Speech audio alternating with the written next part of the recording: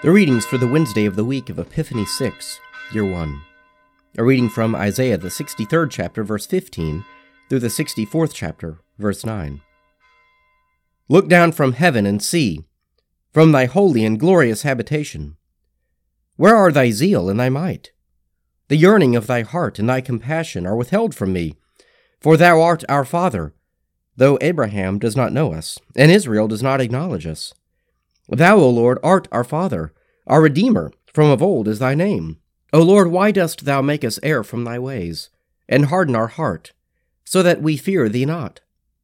Return for the sake of thy servants, the tribes of thy heritage. Thy holy people possessed thy sanctuary a little while.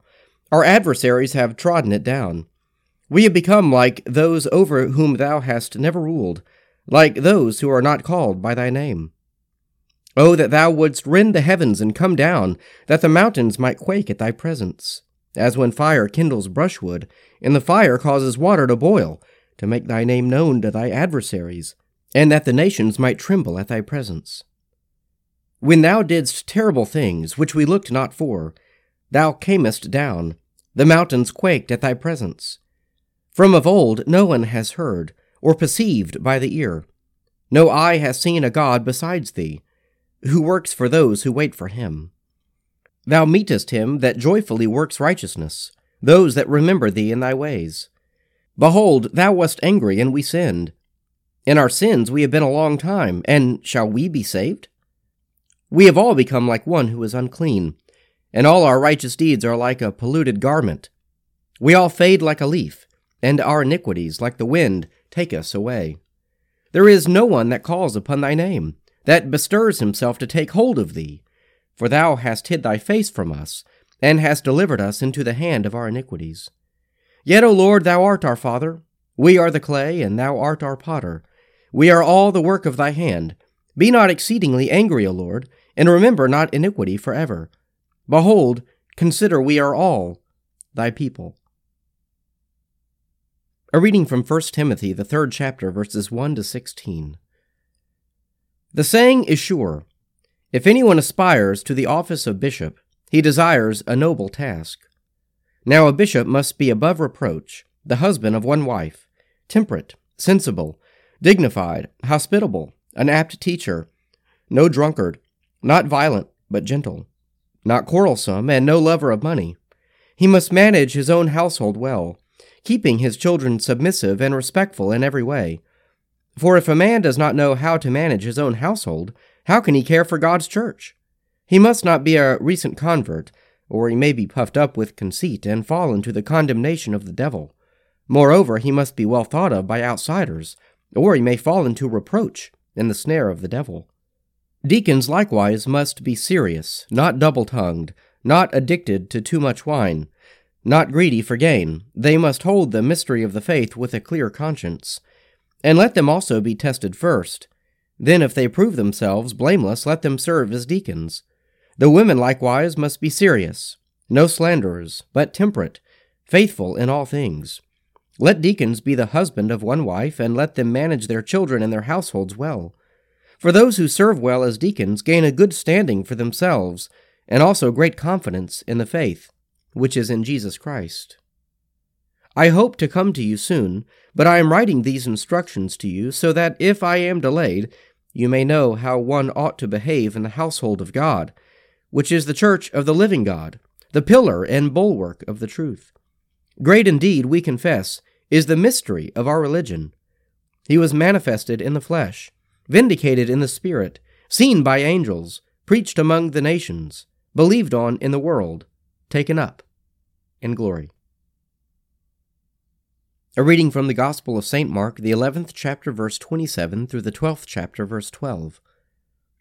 And they came again to Jerusalem, and as he was walking in the temple, the chief priests and the scribes and the elders came to him, and they said to him, By what authority are you doing these things, or who gave you this authority to do them?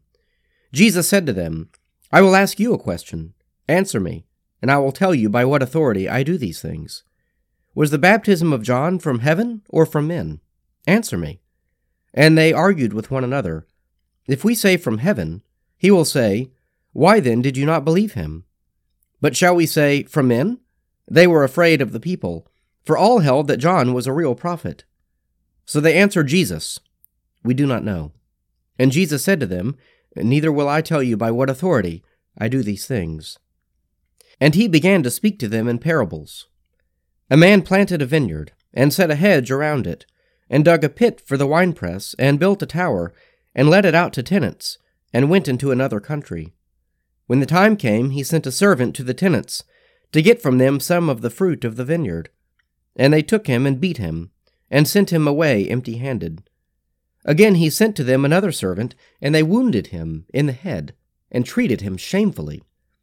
And he sent another, and him they killed, and so with many others. And some they beat, and some they killed. He had still one other, a beloved son. Finally he sent him to them, saying, They will respect my son. But those tenants said to one another, This is the heir. Come, let us kill him, and the inheritance will be ours. And they took him and killed him, and cast him out of the vineyard. What will the owners of the vineyard do? He will come and destroy the tenants, and give the vineyard to others. Have you not read this scripture? The very stone which the builders rejected has become the head of the corner.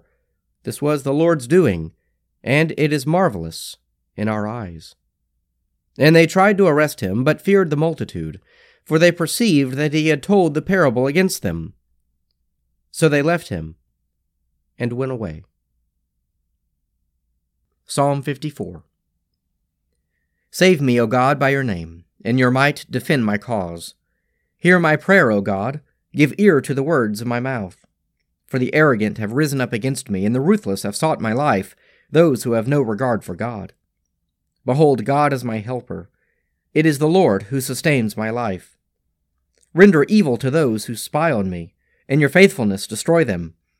I will offer you a freewill sacrifice and praise your name, O Lord, for it is good. For you have rescued me from every trouble, and my eye has seen the ruin of my foes. Let us pray. Our Father, who art in heaven, hallowed be thy name. Thy kingdom come, thy will be done, on earth as it is in heaven. Give us this day our daily bread, and forgive us our trespasses, as we forgive those who trespass against us. And lead us not into temptation, but deliver us from evil. For thine is the kingdom, and the power, and the glory, forever and ever. Amen.